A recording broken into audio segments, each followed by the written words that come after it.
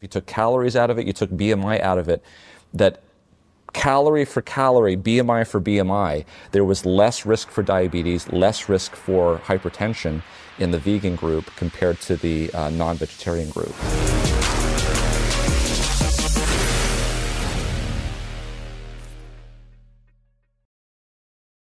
Dr. Roger Schwelt, welcome to the show. Thanks, Tom. It's great to be here.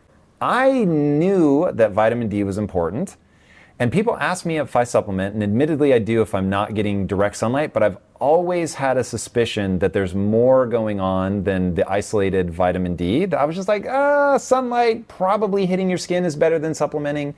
So I tried not to supplement, but I didn't have any evidence that there actually is something going on until I encountered you. So what is it going on in sunlight that is more than vitamin D? Oh, wow. There's a lot going on in sunlight. There are two aspects that light really helps us. There's the light that comes in through our eyes, and that has a tremendous impact on mood and on our circadian rhythm. And we could spend a long time talking about that. But there's another aspect of light that we're just starting to learn about. There was a great research paper that was just recently published by a couple of authors, Dr. Russell Ryder, who is very esteemed. He's actually the editor of the journal Melatonin, and a physicist. Which was very shocking for me that it is generated in the skin by sunlight. I always thought of it as the go-to-sleep thing. Exactly. And another guy by the name of Scott Zimmerman. And what they are showing, what they're essentially saying here is that we know without a shadow of doubt, we have the data that shows that melatonin is, number one, a huge antioxidant. It's more powerful than vitamin E. It's actually... What is melatonin? Is it a hormone? It's in a sense it is, because we know that it's secreted by the pineal gland, and it goes into the circulation at night. And we know that looking at light at night can shut that down, and that's not a good thing. But melatonin is a very, very powerful antioxidant, and it's made in the mitochondria of our cells at orders of magnitude higher than what we would get in the pineal gland in the brain. And so what they're proposing in this, based on the data and the biological data that they've seen, is that specifically near-infrared radiation. So what is near-infrared radiation? That sounds scary. It's a portion of the energy coming from the sun, which comes through the atmosphere, much better than ultraviolet radiation, by the way. And it comes through the atmosphere better? It comes through the atmosphere better. So let's back up a little bit. The sun is giving off radiation, and it's from shortwave all the way to long wave. One aspect of that broad spectrum is a very narrowed area called visible spectrum. That's where we see red, green, the colors of the rainbow. To one side of red is this whole infrared spectrum. How do I explain that?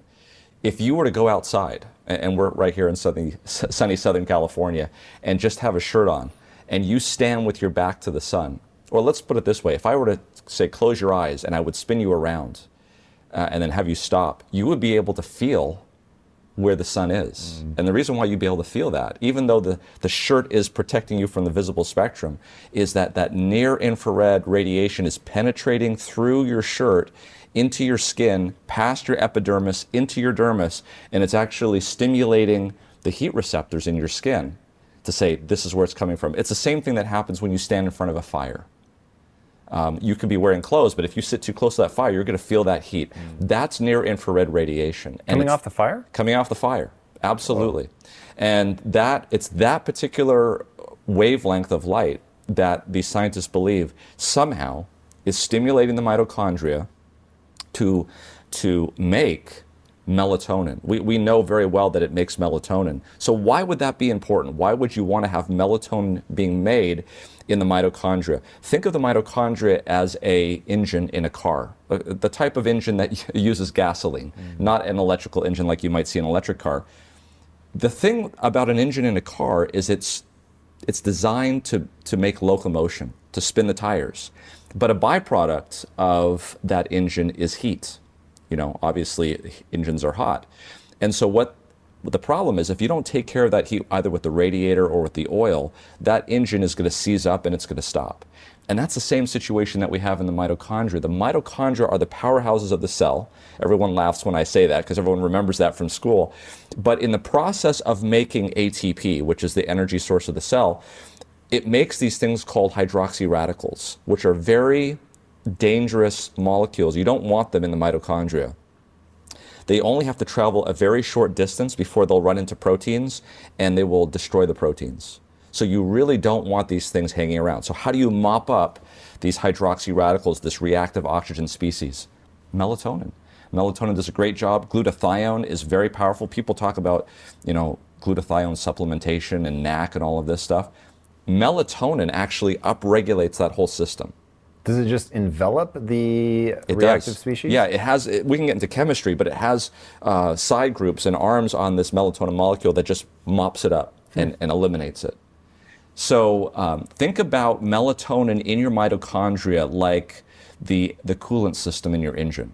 If your coolant system in your engine is not working very well, and you start coming up the Hollywood Hills, what's going to happen to your car? It's going to overheat. Yeah. And that's exactly what we're seeing, not only in America in terms of disease, but we saw a very good demonstration of that with COVID-19. Americans, people in the West, developed countries, they don't get enough sunlight. And okay, before we get into COVID, let's start breaking this down. So the first thing that freaked me out was that, because I had heard that there were that there are cells in the body that have photoreceptors that you wouldn't think would have a sensitivity to light. And I was like, okay, this has got to be like a vestige of something from when we were cells just floating. I was like, okay, there's no way that we're using it now. Yeah. And then I heard you say that there's actually parts of the light spectrum that can penetrate your skull. Yes. And I was like, I'm sorry, what? Yeah, exactly. So how much of light is penetrating through things that we're not thinking about? Because I think of sunlight as sort of stopping at a topical level on my skin, but in reality it can penetrate bone. Correct. Things that are longer wavelength can penetrate through solid objects much better. I'll give you an example. You're pulling up to the stoplight. Some teenagers in a car pull up next to you, playing that stuff they call music. Okay? What do you hear? It's boom, boom. You don't hear the high frequency. The low frequency is able to go through their car, into your car, shake the steering wheel. It's because it's low frequency. It's the same thing with, we don't have it a lot down here in Southern California, but we have thunderstorms. When you're very far away from that lightning, the sound that you hear is thunder. What is typically that you're hearing? It's that low rumble, because that low rumble frequency can penetrate so far. And it's exactly the same thing. When we have low frequency infrared, near infrared light coming from the sun, it has no problem penetrating the atmosphere, has no problem penetrating the clothes that you're wearing, has no problem penetrating deep down. There's some studies that say, maybe a centimeter or two. There's other studies that seem to indicate up to 8 centimeters. Think about if I were to go 8 centimeters deep to your skin, all over your body. There's a very small fraction of your body that's still in that shadow. A lot of the cells of your body would be amenable to exposure to that type of radiation. Man, so this kind of stuff, this is why if I can avoid supplementation, I will. There's just so many things that we don't know yet, and we're constantly getting these bits of information. And I know that a lot of this stuff has been known sort of anecdotally for a long time. You've got photos, was it Florence Nightingale that realized during World War I that it was like, hey, if you put the wounded soldiers out in the sunlight, they heal faster. Yes. And so we've had sort of an intuition around this stuff, but now as the data comes out and we realize just how much is going on, it's anything that you can sort of get in its natural state strikes me as better. So if I followed what you just said, all right, you have an engine, it's prone to overheating, the sun gets in, it triggers the production of melatonin, which goes in and mops us up and acts as sort of the cooling system. Yes. Ironic, given that it's the sun. Yeah. But that, is that what's going on? And then I think as we explain that, we can get into COVID and why it matters so much.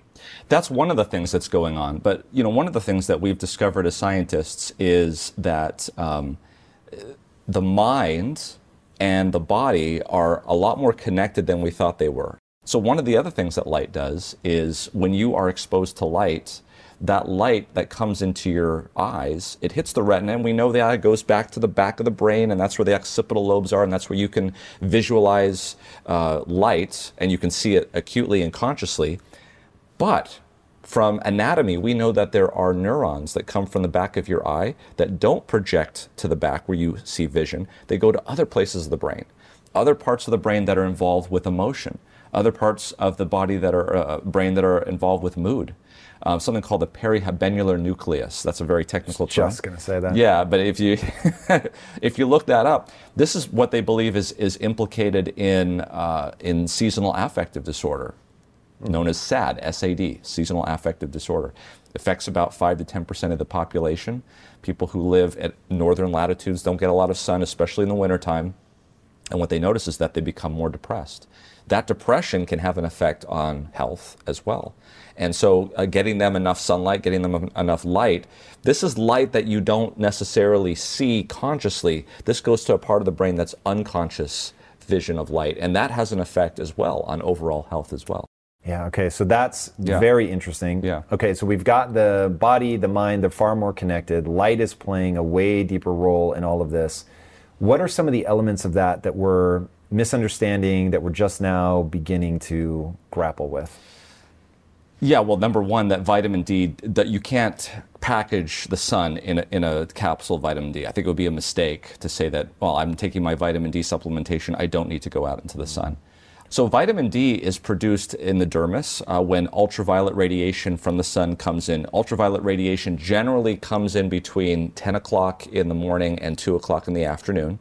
And it's at that point, because the sun is directly overhead and ultraviolet has a really hard time getting through the atmosphere, that the sun basically has to be right overhead for that to come through.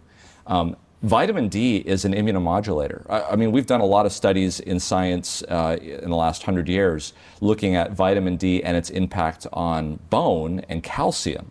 And we've come up with these levels in the government to say this is how much vitamin D you need to have. But what we're now starting to understand is that vitamin D is far more important than just bone metabolism. It's involved with immunomodulatory therapy. There was just a study that was published 2 months ago that showed that people who supplement with 2,000 international units of vitamin D daily over a period of 5 years had all of the autoimmune conditions reduced.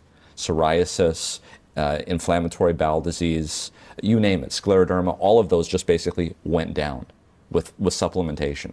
And so I believe that when we don't spend enough time outside in the sun, we're going to get levels of vitamin D that are going to drop. We're not necessarily going to see rickets, because you don't need a lot of vitamin D to prevent rickets, but you might be seeing a more nuanced presentation of vitamin D deficiency in those types of patients, because you need higher levels of vitamin D to prevent those sorts of things. Okay, so going back to light's relationship to illness, wound healing, COVID, is it all around this idea of the overheating engine, the production of melatonin, or is it the immunomodulation of the vitamin D, unknowns? It's both. I think it's probably all of the above. There was a very interesting study that was published out of the University of Edinburgh, and they had the same question that you had. We see that vitamin D is attached to, we'll bring up COVID-19 in this case, as you mentioned, because that's an illness that's involved with stress and oxidative stress, in fact. And what they found was when they looked at the United States in the wintertime, the sun is pretty low. People south of the southern border of Tennessee can probably still get enough vitamin D even in the wintertime. Here in Southern California, we could probably get enough vitamin D in the wintertime. But if you're far north of that, you're not going to get it. What they found was that when they completely eliminated the people that could get enough vitamin D with sunlight in the wintertime and just looked at those that could not, there was still a connection with where they lived in the latitude and their mortality to COVID-19. What I mean to say is the further north you lived, the higher the mortality was, and the further south you lived, the less the mortality was in a population that really wasn't getting vitamin D from the sun at all. So what does that tell you? And they came to the same conclusion as your mind would, is that there's something else in the sun that's modulating this natural history of COVID-19 in these patients. So you can make the point and say that COVID-19, out of many things that it does, also has an impact in the redox area, which is oxidative stress. And so, in fact, if sunlight is causing a improvement in your mitochondria because of the near-infrared radiation and the melatonin production, it could be mitigating one aspect of that disease, COVID-19, and causing improved outcomes. Okay, very interesting. Now, when you look at some of the other confounding variables, so obesity seems to have a huge implication. Yeah. Is there anything tied there in terms of oxidative stress or? Yeah, absolutely. So people who are more obese have more inflammation. We know that right from the start. Now, is there a one-to-one relationship between oxidative stress and inflammation, or are they different animals? They can be different, but generally speaking, you will see them correlated with each other because of the diseases that cause them. So we see diabetes associated with obesity, obesity with inflammation, diabetes with oxidative stress. So we do see them correlated. It's hard to tease them out. But interestingly, when we talk about light, obviously the more obese you are, the harder it is for those that light to sort of get deeper in. All right, let me see if I can track oxidative stress here across many episodes that I've done now where different people are talking about different ways that oxidative stress happens. So your diet obviously can create oxidative stress by going in and by using oxidative stress by increasing, say, your glucose intake, your sugar intake, which turns to glucose in the bloodstream, that you're creating an elevated level of oxidative stress. Yep. So oxidative stress, what is happening at the level of chemistry? What's actually getting kicked off that melatonin has to mop up? Okay, so now you're getting into biochemistry. So for those of you in your audience that are familiar, when you eat proteins, glucose, or fats, these all get broken down into a 2-carbon molecule called acetyl-CoA. Acetyl-CoA then goes into the mitochondria, or it's there in the mitochondria, and it goes through something called the citric acid cycle. As it goes around and around the citric acid cycle, things become oxidized, and basically the product of this are reduced electrons. Okay, so this. What does it mean to be oxidized? Oxidized, yes. So something is where electrons are being taken away. Okay. Okay, so in other words... And that's bad news. I think of oxidation as bad. No, oxidation is just the way we metabolize. Okay, so absolutely. Thank God you're alive. You have oxygen. Yay! Yeah. But rust is oxidation. It is. So let's take a bigger picture. Energy from the sun hits the plants. And what happens is the plant's taking carbon dioxide. Carbon dioxide has a carbon and an O2. And what happens? We know that plants give off oxygen, and it keeps onto the carbon. So this is why the plants can grow. They're carbon-based. But this is very reduced carbon, so carbon with a bunch of hydrogens around it. We eat the plants, very reduced hydrogens, and what happens is we get the energy from the sun, because the way that we do that is they take those electrons away and they put oxygen on there. That's how we're oxidizing the carbon. And so what do we breathe off? CO2. So what gets left behind are these very reduced electrons, very reduced hydrogens. And so now imagine, when you go out to Hoover Dam or you have these dams and basically it's a flow. That's what happens. You have these very high energy electrons up here. And what basically happens is as those electrons go down the electron transport chain, energy is being taken away, which then creates ATP. Energy in the form of? Energy in the form of the electrons. So the electrons have a specific energy to them. So the bottom line here is that when you get to the bottom, there's no more places for these electrons to go. Something has to take these electrons. They've been stripped of all their energy, and so the only thing left that will accept these electrons is oxygen.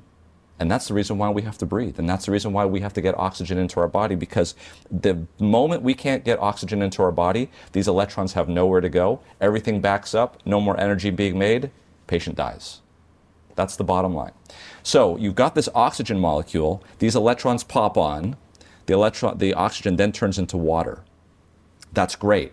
4 electrons pop onto oxygen, you make water. Here's the problem.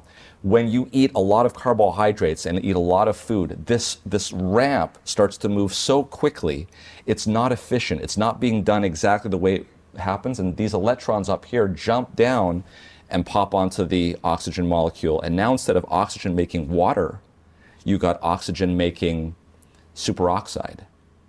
That's a reactive oxygen species. Why is it making superoxide? Because too many electrons are hitting it at once? Well, what happens is that these electrons are not being managed in the appropriate way with the enzymes. The amount of substrate is now going past what the enzymes can take, and so things are just going everywhere and it's leaking. And so you might get, instead of an oxygen getting 4 electrons and making water, it might just get 1 electron, and it makes superoxide. If it gets 2, it makes hydrogen peroxide. If it gets 3, it makes a hydroxy radical. And so what happens is these things are basically, they have 1 little electron hanging out, or 2 or 3. And these things are so reactive that they have to move only a few angstroms one way or another, and they're going to bump into a protein and damage it. And that's why I equate reactive oxygen species to heat in the engine, because you're using combustion to move that piston up and down and you're making locomotion, but the byproduct of that is heat. And unless you take that heat away, it's going to seize the engine up. And that's why it's so important. I mean, I can't stress this enough. Alzheimer's disease, autism, diabetes, a lot of these diseases that we see in society have been tied to mitochondrial damage from reactive oxygen species. It's really important.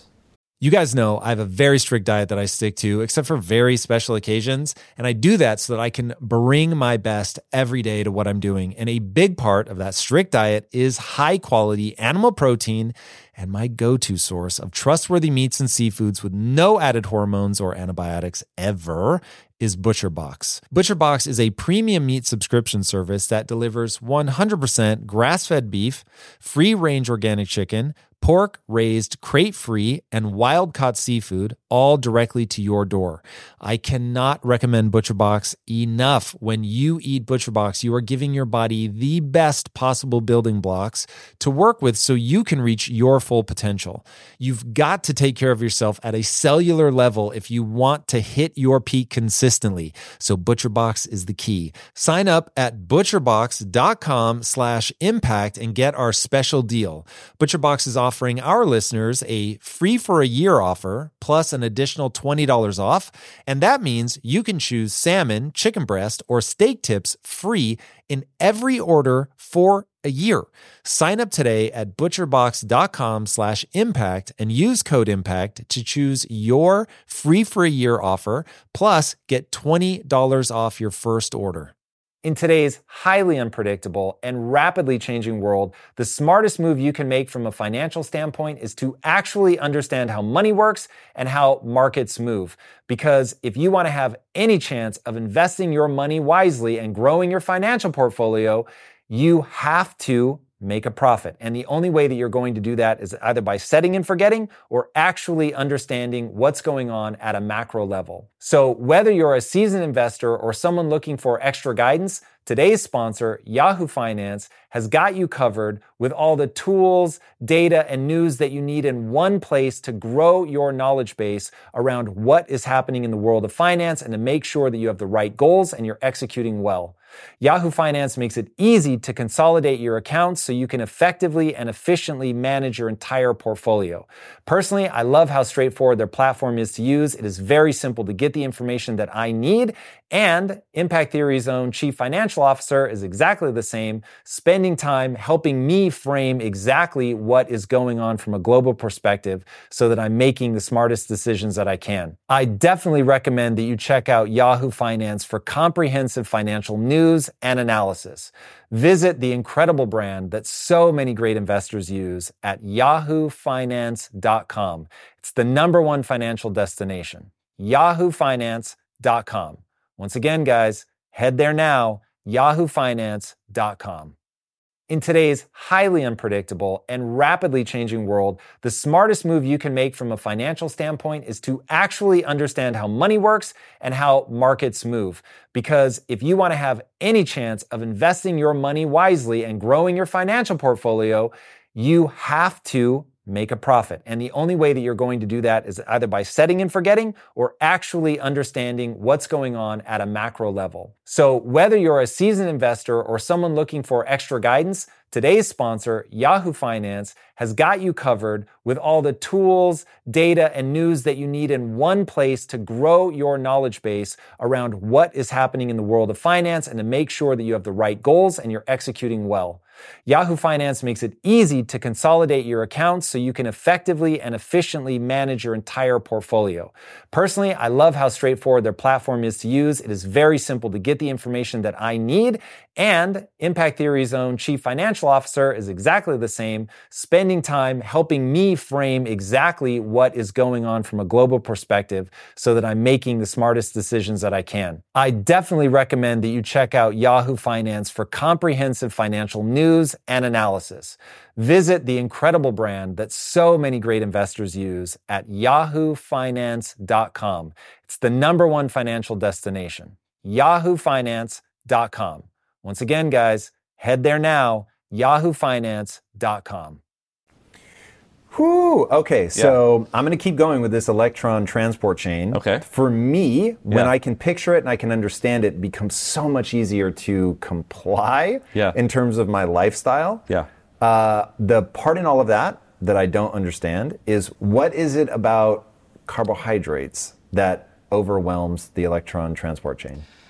You know, now we're getting into some of the nuances in terms of fats, proteins, and carbohydrates. Carbohydrates are the fuel, the predominant fuel of the brain, and so the body must always have carbohydrates available. Now, of course, when you fast, the brain can use ketones. It's possible, but it would rather use carbohydrates. The problem with carbohydrates, when it's given too rapidly, is that you have to make insulin. And insulin has to manage glucose. The problem with glucose is that in general, if you have high levels of glucose in your blood, it's going to cause what we call glycylation of protein, and that's going to destroy the protein. So glucose has to be pretty well regulated, and we know that. Just now we're talking about diabetes and glucose and things of that nature. So insulin has to be increased when high levels of glucose go up, and that insulin shuttles that glucose into the cells. The glucose then is broken down very quickly, and it's probably, out of all of the different types of food products, carbohydrates, protein, and glucose, protein, and fats, it's the one that will get shuttled into that pathway the fastest. Okay, so we can just, because the body likes to use it, or it's easiest to use, that's the one that you can overwhelm the system with. Like, hey, I can just keep putting this in. Yeah. Which explains why the body has to have a response to become insulin resistant, so that, if you just keep shoving this in, we're going to have all these, are they all called free radicals? We certainly have all kinds of problematic things because we're not getting the 4 electrons on the oxygen molecule. And so whether it's 1, 2, 3, it's madness. Correct. Chaos is ensuing. Correct. Okay, that's interesting. That's the first time I've really understood. I've heard sort of other downstream reasons why we would want to be insulin resistant. For instance, in going into the winter, of course, you'd want to become insulin resistant so you can start storing fat and keep the fat locked in so that you can survive a famine. Yes. Amazing, makes sense. Yeah. But in terms of what's going on that makes the body go, pump the brakes, that's the first time I've really understood that. Okay. Yeah. So we've got this ability to, by eating too many carbohydrates, even though the body loves glucose and it's a really easy to use fuel source, it's a system that can be overwhelmed. And you're in the middle of overwhelming that system. You are kicking, oh my God, I think this is actually clicking in my brain. So you're overwhelming the system with carbohydrates. You are also getting obese. Yeah. Now you have this double whammy of, you have overwhelmed your electron transport chain. You're creating these reactive Oxygen species, thank you, which are damaging proteins if they come into contact with it. Correct. And you've layered on actual adipose tissue, so sunlight now can't penetrate as deeply as it might need to. That may be one of the reasons, Possibly, hypothesis, around, and by doing that, we're not able to, the sunlight is not able to create as much melatonin as would be needed to mop things up. So now you've overwhelmed the system and broken the ability to clean up the overwhelm. That's correct. And so now you're in a system where, to go back to the car analogy, you're running so hot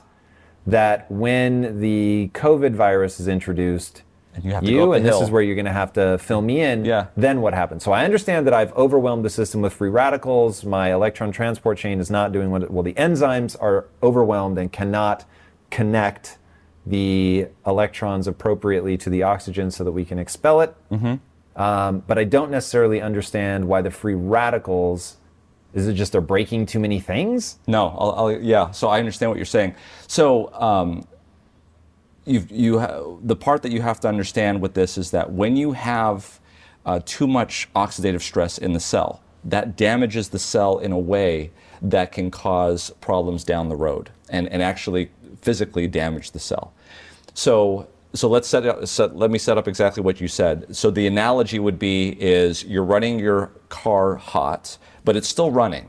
You're still able to go, and you're on a level. Now the COVID-19 hill comes, and now you have to start going up the hill, and that's when the engine overheats and you shut down and the engine seizes. What is it about COVID-19 that's a hill, is the question really. Yep. So unfortunately, the SARS-CoV-2 virus spike protein interacts with something called the ACE2 receptor. Now, it makes it sound like that on the surface of our cells, there's this receptor called ACE2, and it's made to just have this spike protein come into it. No, it wasn't made for that. It has a completely different purpose. And the ACE2 protein, the ACE2 enzyme, is actually designed to take pro-inflammatory, pro-oxidant molecules and turn them into antioxidant molecules. And that's something that's really critical to understand. There's a substance called angiotensin II, which is a pro-oxidant, pro-oxidative stress substance, which raises your blood pressure, does all the bad things you could possibly imagine. ACE2 takes this and converts it into angiotensin 1,7, which has the complete opposite effect. It reduces blood pressure. It's an antioxidant. It's amazing. I mean, you take something that's bad and you turn it into something good. That's like a double whammy. That's like, on the basketball floor, going down, stealing the ball, and then going down and scoring a dunk. That's like a 4-point switch, they call it, right? That's exactly what ACE2 does. The problem is that when the virus attaches to the ACE2 receptor, it knocks it out. And so what cells have this ACE2 receptor? It's the bronchial epithelial cells. It is the vascular cells.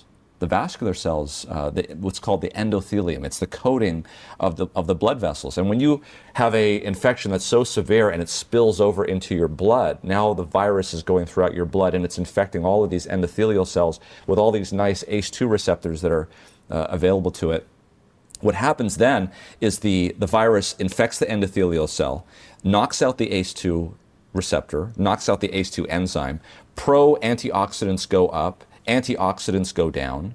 You have a massive change in the oxidative stress in that cell, and now what you have is damage to the cell. Now, the problem with the endothelial cell, and this brings in another aspect, is the endothelial cell, the purpose of the endothelial cell is to protect the proteins in the blood from seeing fibrin. Put it this way. If when you get cut, you form a clot. Mm-hmm. The reason why you form a clot is because the contents of your blood are seeing the tissue in your body. And whenever they see tissue in your body, they're designed to clot. What the endothelial cell surface does is it protects them so that they never see the inside of you, if you will. When those endothelial cells get damaged, they start to break down and they start to show what's underneath them. And when the blood sees that, it doesn't like that, and it tries to clot.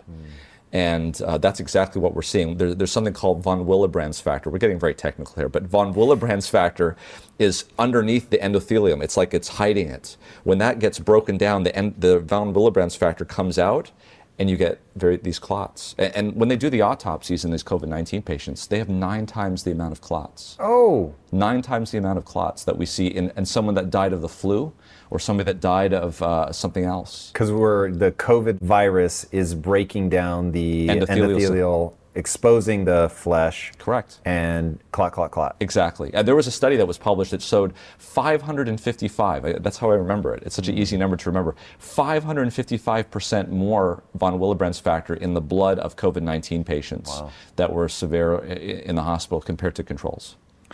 Okay, so That's why it's a hill. Yes.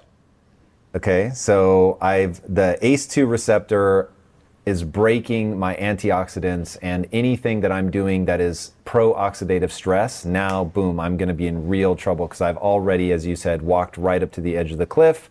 Correct. And now I'm in more danger. It makes The all the sense in the world. the ACE2 receptor is a receptor, yes, for the SARS-CoV-2 virus, but much more importantly, it's an enzyme that is keeping the oxidative balance in your cells in optimum control.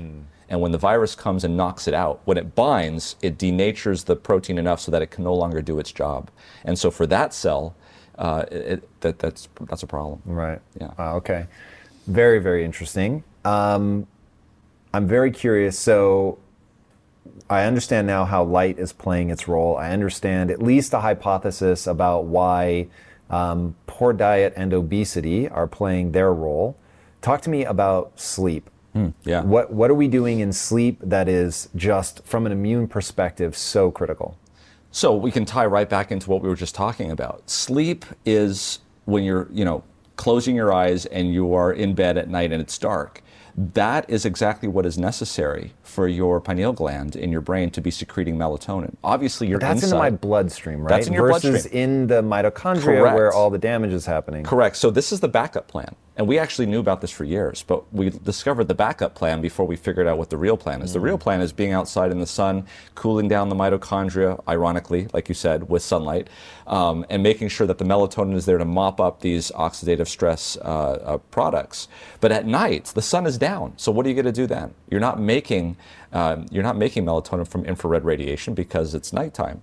Because there is no photons going into your eyes, you close your eyes, there is nothing that's going to shut down the melatonin production from the pineal gland into the blood. So this is part of the master clock that's telling your body it's time to go to sleep. We're now bathing you with melatonin. The melatonin gets taken up by the cells and it gets pumped into the mitochondria to do what it was doing during the day. It's just not being made there on site. It's being made in the pineal gland and it's going throughout the body. So sleep, from just that standpoint, is extremely important. But meaning there's enough pumped into the cell to Yeah. be valuable from a oxidative stress perspective. Absolutely. And we have plenty of studies that show that the people who don't get that melatonin at night, people who are not sleeping well at night, I mean, it's a risk factor for cancers, certainly for breast cancer, but a number of other cancers as well. Because of oxidative stress or something else? Well, we believe that is part of what it's related to. We're not exactly sure the definite connection, but there's a number of molecules that have been shown to go up and down with circadian rhythm. So now we're sort of let's zoom out at the 30,000 foot level. Melatonin is just one aspect of sleep. Yeah, I was going to say I'm back to, because I was about to say, can I supplement my way to success with melatonin? You But can't. of course, getting it the No. natural way is probably better, It's because much- there's probably a lot more going on than just melatonin. Absolutely. And the way I like to describe it is, I used to have a friend that used to work at Disneyland, but he wasn't there during the day. He was there at night. You may not know this, but Disneyland is just as busy at night as it is during the day. I'm not surprised. Yeah. To have Disneyland ready to open up in the morning to do what it needs to do during the day, the gardeners come in at night, changing out things, cleaning things. Don't they have like a whole catacomb system They below? do. They do. They do. And so interesting. to be able to do that, and of course the human body is far more complicated than Disneyland. I mean, Disneyland's complicated. We're far more complicated than Yeah. Disneyland. So for us to be able to do in the day, we have to have processes that are regulated at night. The suprachiasmatic nucleus in the brain is the conductor of the orchestra. It says, okay, we're going to start now. Now, if you've got the oboe, the violin, and the tuba, and they're playing exactly the right music, but at the wrong time, it's going to sound like a cacophony of nonsense. All of these things have to be playing at the same time. And the master clock, which is in the suprachiasmatic nucleus of the brain, is telling all of the clocks of the body. There's clocks in the liver, clocks in the heart, all of these things. This is the regulation. Now we're going to start now. Imagine if you were the gardener at Disneyland and decided to go in at 10 o'clock in the morning. It wouldn't work. People are lining up for Space Mountain and you're changing flowers. That's not going to work, right? I mean, it'll work. You'll live. I mean, people make money at Disneyland, but it's not optimal. And if you want to be optimal, what we're finding out is that there are certain times of the day that is optimal for you to do certain things. And it's optimal for you to sleep at least for 7 hours, and to get that sleep where your circadian rhythm is telling you it's time to sleep. Now, your circadian rhythm may be off, and that's a whole nother discussion. We may have to talk about how we shift that in the right place. But if you're not sleeping at the right time, if you're not eating at the right time, you're not getting the optimal benefit of your circadian rhythm. We have technology today that allows us to eat 24 hours a day. We have technology today that we can turn night into day if we want. We can work 24/7. There's gamers that do that, right? They go straight for 48 hours and they die. And so what we're finding out is that technology, even though it allows us to do certain things, it may not be optimal. Okay, so we've got the master clock. It's orchestrating all of this stuff. What exactly is going on in terms of the immune system, in terms of the brain? Like, I know the brain shrinks and it allows the lymphatic system to clear things out. Yes. What are some of the heavy hitters in sleep? So if I were to say, what are all the systems that are affected by the circadian rhythm? I mean, I could list off 20 things. I mean, leptin, ghrelin, these are enzymes that are used in hunger and satiety, cortisol, melatonin, we just talked about those, glucose, insulin. I mean, these are major players. These aren't like some small things. To give you an idea, they did a study where they took college students and they said, okay, let's do an all-nighter. How many times have we done an all-nighter in college, right? So just one night. And in that one night, they measured 100 different proteins. And they saw major drastic changes in not only the amplitude, but the timing of those things. And things that were involved with insulin and glucose metabolism, but also things that were seen in terms of fighting cancers and immunological and surveillance. So you can imagine just one night of doing an all-nighter, all of these things can be affected. But the part I still can't understand is what is happening at the cellular level. It's just miscoordination? So let's go through this. Light goes in, hits the intrinsically photosensitive retinal ganglion cells, then has a pathway that goes back to the suprachiasmatic nucleus, and it's that light, that neuron, that actually physically changes. We can get into clock genes and things of that nature where it takes a certain amount of time for something to become methylated, and then as a result of that there's a backfeed loop which then causes the transcription of the gene and it takes about 24 hours actually, for this sort of feedback loop to happen. When light comes in, it slows that down, the clock slows down, and what happens, let's just take an everyday example. We're up on our iPad or iPhone at night, and the light from the device is going into our eye, and it's delaying our circadian rhythm, so that instead of dim light melatonin onset happening at 9 o'clock, which is when it should be happening, it's now happening at 11 o'clock. And as a result of that, we don't feel sleepy until 12 o'clock at night when we should have been feeling sleepy at 10 o'clock at night. And so as a result of that, everything starts to shift. It actually does. And in fact, if I can throw in one thing I've heard you say so that I can reinforce it myself and the audience can hear it. Sleep before midnight is more likely to produce growth hormone. Growth hormone has all kinds of consequences. And so just by disrupting your clock, you disrupt the hormone secretion in that case. Since hormones are signaling molecules, the body's not getting the right signal, and so we begin to understand how these things degrade. Absolutely. So why do bad things happen is because, let's look at it the other way. Let's take the assumption that everything is perfectly timed in a clock to get everything done. Just like at Disneyland. There's some guy that's figuring out that I need the gardener in here at 2 in the morning.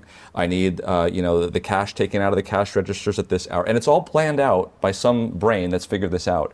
Now all of a sudden, if you have these things coming in at different times, if everything is perfectly designed to get the exact best outcome, then anything other than that is going to fall off the mark.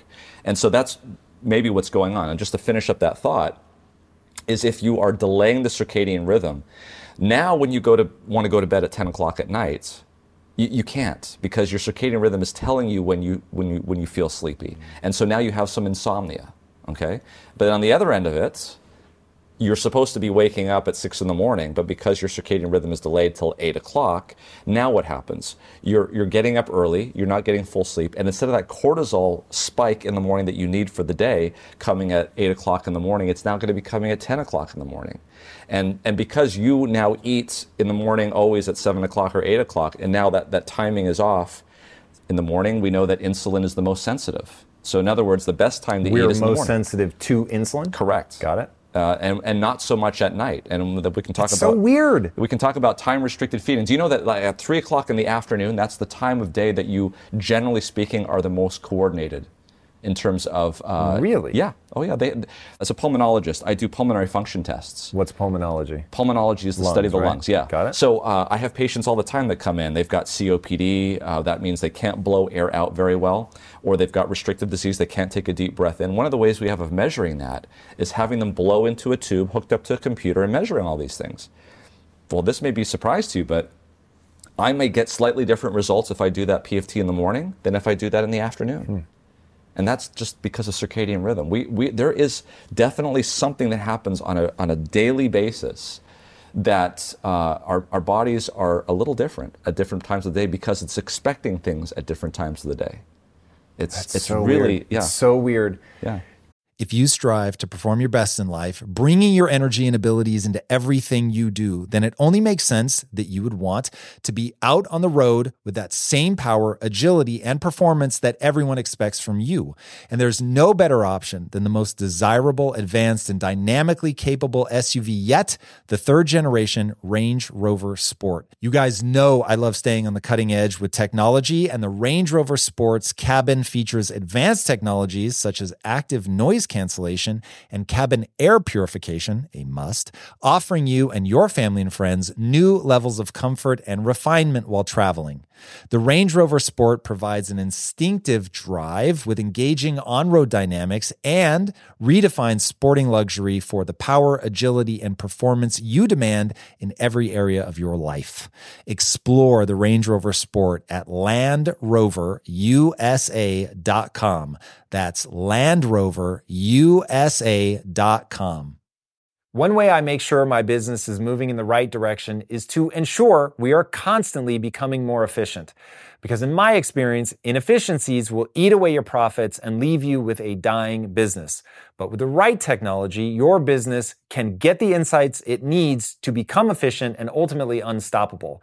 And that is why I recommend you check out NetSuite by Oracle. NetSuite is the #1 cloud financial system, bringing accounting, financial management, inventory, HR, all of it into one platform and one source of truth. You improve efficiency by bringing all your major business processes into one platform, slashing manual tasks and errors that are massively inefficient. Guys, inflation is no joke. So check out NetSuite and see how you can cut costs and boost performance at the same time, like the 37,000 companies that have already made the switch. By popular demand, NetSuite has extended its one-of-a-kind, flexible financing program for a few more weeks. Do not wait. Head right now to netsuite.com/theory. Again, that's netsuite.com/theory. Get the information you need. Head to netsuite.com/theory. And whether we are expecting it or, oh God, somebody just said, I thought this was a really interesting way to think of it, that the lungs are not they didn't develop as an expectation of oxygen. They are the expectation of oxygen. Like that, and I heard another sort of similar statement about the way that we connect with each other, that we have a nature that requires nurture. That there is, it's such an interconnected loop, it's almost impossible to know which came first. So instead of saying which came first, the lung or the oxygen, it's like they exist because of each other, especially if you start thinking of like the plants as sort of the world's lung in the way that it's taking in carbon dioxide and breathing out oxygen, and then other things begin to develop what we now know as lungs. It's so crazy. And I know that I drag people into the weeds a lot, but I, as somebody who did not take biochem, I find it really interesting to actually begin to understand this stuff. It's fascinating. I hate to bring this up, but have you ever studied the double slit experiment? Yes, and I actually considered bringing this up to you. Okay. So beyond obsessed with this idea. Yeah. Do you want to explain it to people? Oh, the double slit experiment. Okay. It all boils down to whether or not light is a particle or a wave. And they behave differently depending on if you have a double slit. Because you can imagine if I had an Uzi shooting bullets and there was 2 slits, you would see on the other side of that wall a collection of bullets that were in 2 slits. But light is not just photons, they're also waves. When you get down to that small of a particle, they behave as waves. And anytime you have waves going through 2 slits, they will, as they go through, they will interact with each other. And when the peaks come together, you'll have a higher peak. And when the troughs, when a peak and a trough come together, they'll counteract each other out and they'll have nothing. And so what you see on the far wall is instead of two banks of particles, you'll see something called an interference pattern. Yep. And it's like it looks like a barcode. So this was the experiment. They say, okay, is light a wavelength or is light a particle? And the answer will be, let's put up 2 slits and see what happens. Well, if it's a particle, it'll go through one. If it's a wave, it'll go through both. Correct, exactly. So that they've set up the 2 slits. That's what they're thinking. Exactly. Hey, Yes. it's going to be one or the other. So what happened was that they saw, of course, they saw a interference pattern, but then they decided to say, okay, let's do it this way. Well, maybe the particles are interacting with each other. So let's shoot particles through one at a time. So when they shot it through one at a time, they saw an interference pattern. It's like, how can that possibly be? How can a particle going through one at a time interact with itself and then not interact with itself? They say something's happening here.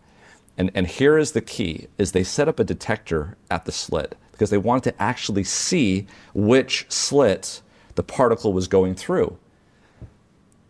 Well, when they did that, it stopped behaving that way. This is the part that breaks my fucking brain. Exactly. I mean, it started to... It suddenly went through only one. Correct. If you measure it, Yes. it only goes through one. Yes. If you don't measure it, it goes through both. Okay, I'm sorry, what? Yeah, and then it gets even weirder than that because they have something called the erasure experiments. These were done about 20 years ago. So this experiment that we were just talking about, this was done 100 years ago, and they figured this out. About 20 years ago, they actually set up the experiment using some mirrors so they could split the beam and they could have what they call entangled photons, which are supposed to act exactly the same.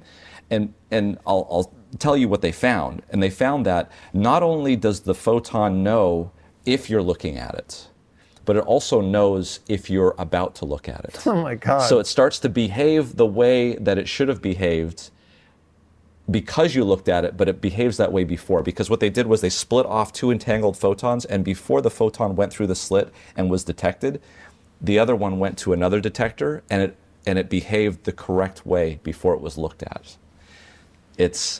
I heard that same thing explained in a different way. So you could, and I think it's the same idea, but let's say that it's a photon that left a distant star 900 million years ago. Exactly, yeah. So it's already coming at you as a wave or a particle. Correct. But depending on whether you measure it or not, it will be cohesive, even though that meant that decision had to have been made 900 million years ago. Correct. That's so freaky. Yeah.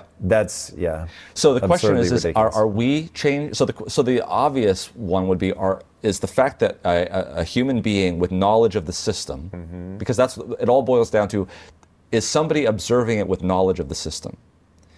Is somebody observing it with knowledge of the system changing the way that light is seeming to be behaved, or is the light changing us? Dude, it's beyond freaky. And the question, and this really boils down to one of the central tenets of science, which is that by observing something, you can learn about it. Nowhere in there did it ever say that by observing something, you change it.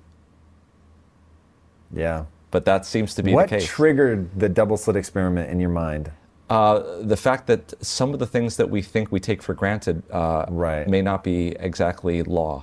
All right, I need to ask you about diet real fast. And I think you mentioned earlier something acid, citric acid, celtic acid? The citric acid cycle? Citric acid? Yeah. That has implications in terms of meat. Sialic acid. Sialic? Yes. There we go. Yeah. So let's put it, you like to get technical probably more than any other interviewer that I ever said. So we'll get technical. We'll do that. If on the cell surface of the cell are proteins, and then imagine my arms. Because you're a vegetable forward guy, or are you full vegetarian? I'm vegetarian. I didn't used to be. I used to eat meat. Because I'm really starting to experiment with plants. Good. Like hardcore. And this was another sort of brick in that wall of like, okay, this is really interesting. Yeah. Because so I come at the meat potentially problematic from the mTOR pathway, like you're in growth mode. You don't always want to be in growth mode, maybe when you're young, but as you get older, that's also sort of pro-tumor. And if there's only so many cycles that the body can run, it's probably better to not trigger growth mode and stay a little bit hormetically stressed. Yeah. And so that was one part that got me really intrigued. Then I heard you say what you're about to say. Yeah, so sialic acid. So if on the cell surface of the cell, you've got proteins. Imagine that's my arm. Then you've got glycoproteins. Imagine that's the palm of my hand. On the very tip are things called sialic acids. Sialic acids are how the immune system sees cells first. It's the first fingertips, if you will. And in non-human animals, so all the mammals out there, basically, cows, pigs, sheep, all of that. They have two types of sialic acids. They have Nu5GC and Nu5AC. Nu5GC, Nu5AC. We'll just call them AC and GC. Those are the different types of sialic acids. There's two of them. They're only off by an oxygen molecule. So they're extremely similar, but just a slight difference. All of those animals have an enzyme that can convert Nu5AC into Nu5GC. That's how they make both of them. Humans, for some reason, when you look in our DNA and you look for that enzyme, it's there, but it's badly mutated. So we don't have that enzyme. So the only sialic acid that we put on our cells is Nu5AC. If you were to look at a human being that's never eaten meat before and you were to look at the sialic acids, it would be all Nu5AC. The problem is that when we eat those meats, and it could be grass-fed, it can be organic, it doesn't matter. It's in the DNA of those animals that you're eating meat that has Nu5AC and Nu5GC both. Now, our body assimilates both of those into our blood. It doesn't get digested down into its components. It's about a 9-carbon sugar. And the enzyme in our body that puts these sialic acids onto our cells can't tell the difference between Nu5AC and Nu5GC. So essentially what happens is the more of these Nu5GC you eat, the more Nu5GC gets incorporated on your cell surface and is sticking out there. Now, human beings are not naturally imbued with anti-Nu5GC antibodies, but they develop within the first couple of years of life. Almost immediately after drinking cow's milk or anything else, you will develop, as a human being, antibodies against Nu5GC. There's a recent study. So your body's looking for it to slap it around. Correct. It's a foreign. It's considered foreign to the body now. Apparently, we had the enzyme. We don't now have the enzyme. Right. Now we consider Nu5GC as a foreign material. And this is being put on the surface of our cells. And it's the thing that the immune system checks to make sure this is me, this is me. Correct. Exactly. So there's a great study that was done out of France. I'm glad it was France because they looked at cheese, which is an animal product, and it has Nu5GC in it, and they looked at meat. But what's interesting is that not all meats and not all cheeses have the same amount of GC in it. They call it the GC index. And they had a whole list. It was great. I think Roquefort was at the top. It had tons of GC in it. And then at the very bottom was like mozzarella, which had hardly anything in it.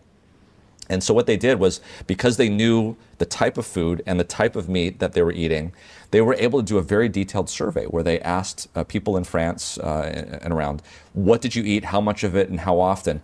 And they were able to cross-relate how much GC. So at the end of the day, they came up with, in a week, this is how much GC this person ate.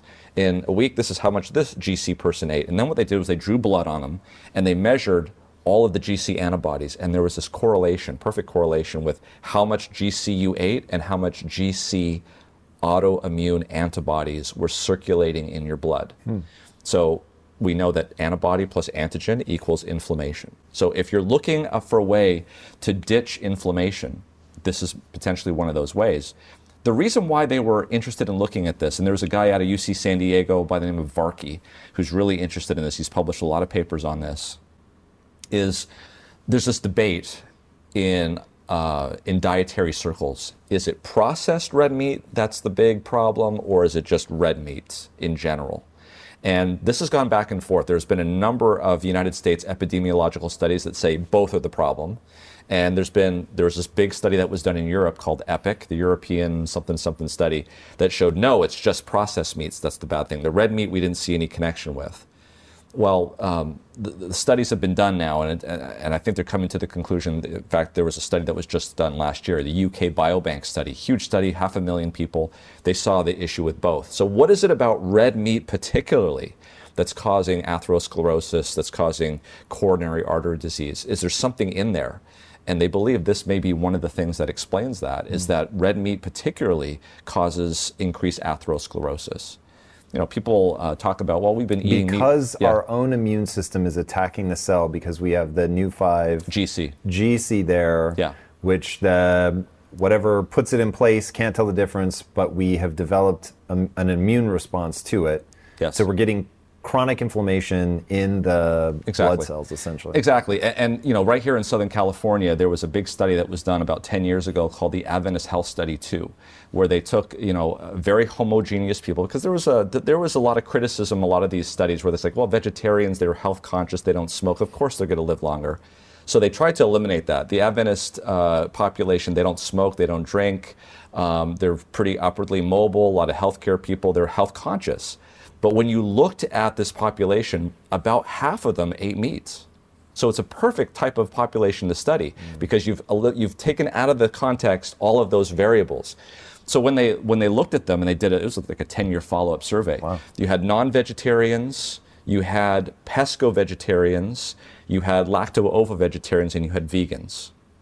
And you were able to see in a beautiful stepwise function that BMI went up as you went from vegan to non-vegetarian, and that even when you took BMI out of that, so let's say some people are eating more calories. If you took calories out of it, you took BMI out of it, that calorie for calorie, BMI for BMI, there was less risk for diabetes, less risk for hypertension in the vegan group compared to the non-vegetarian group.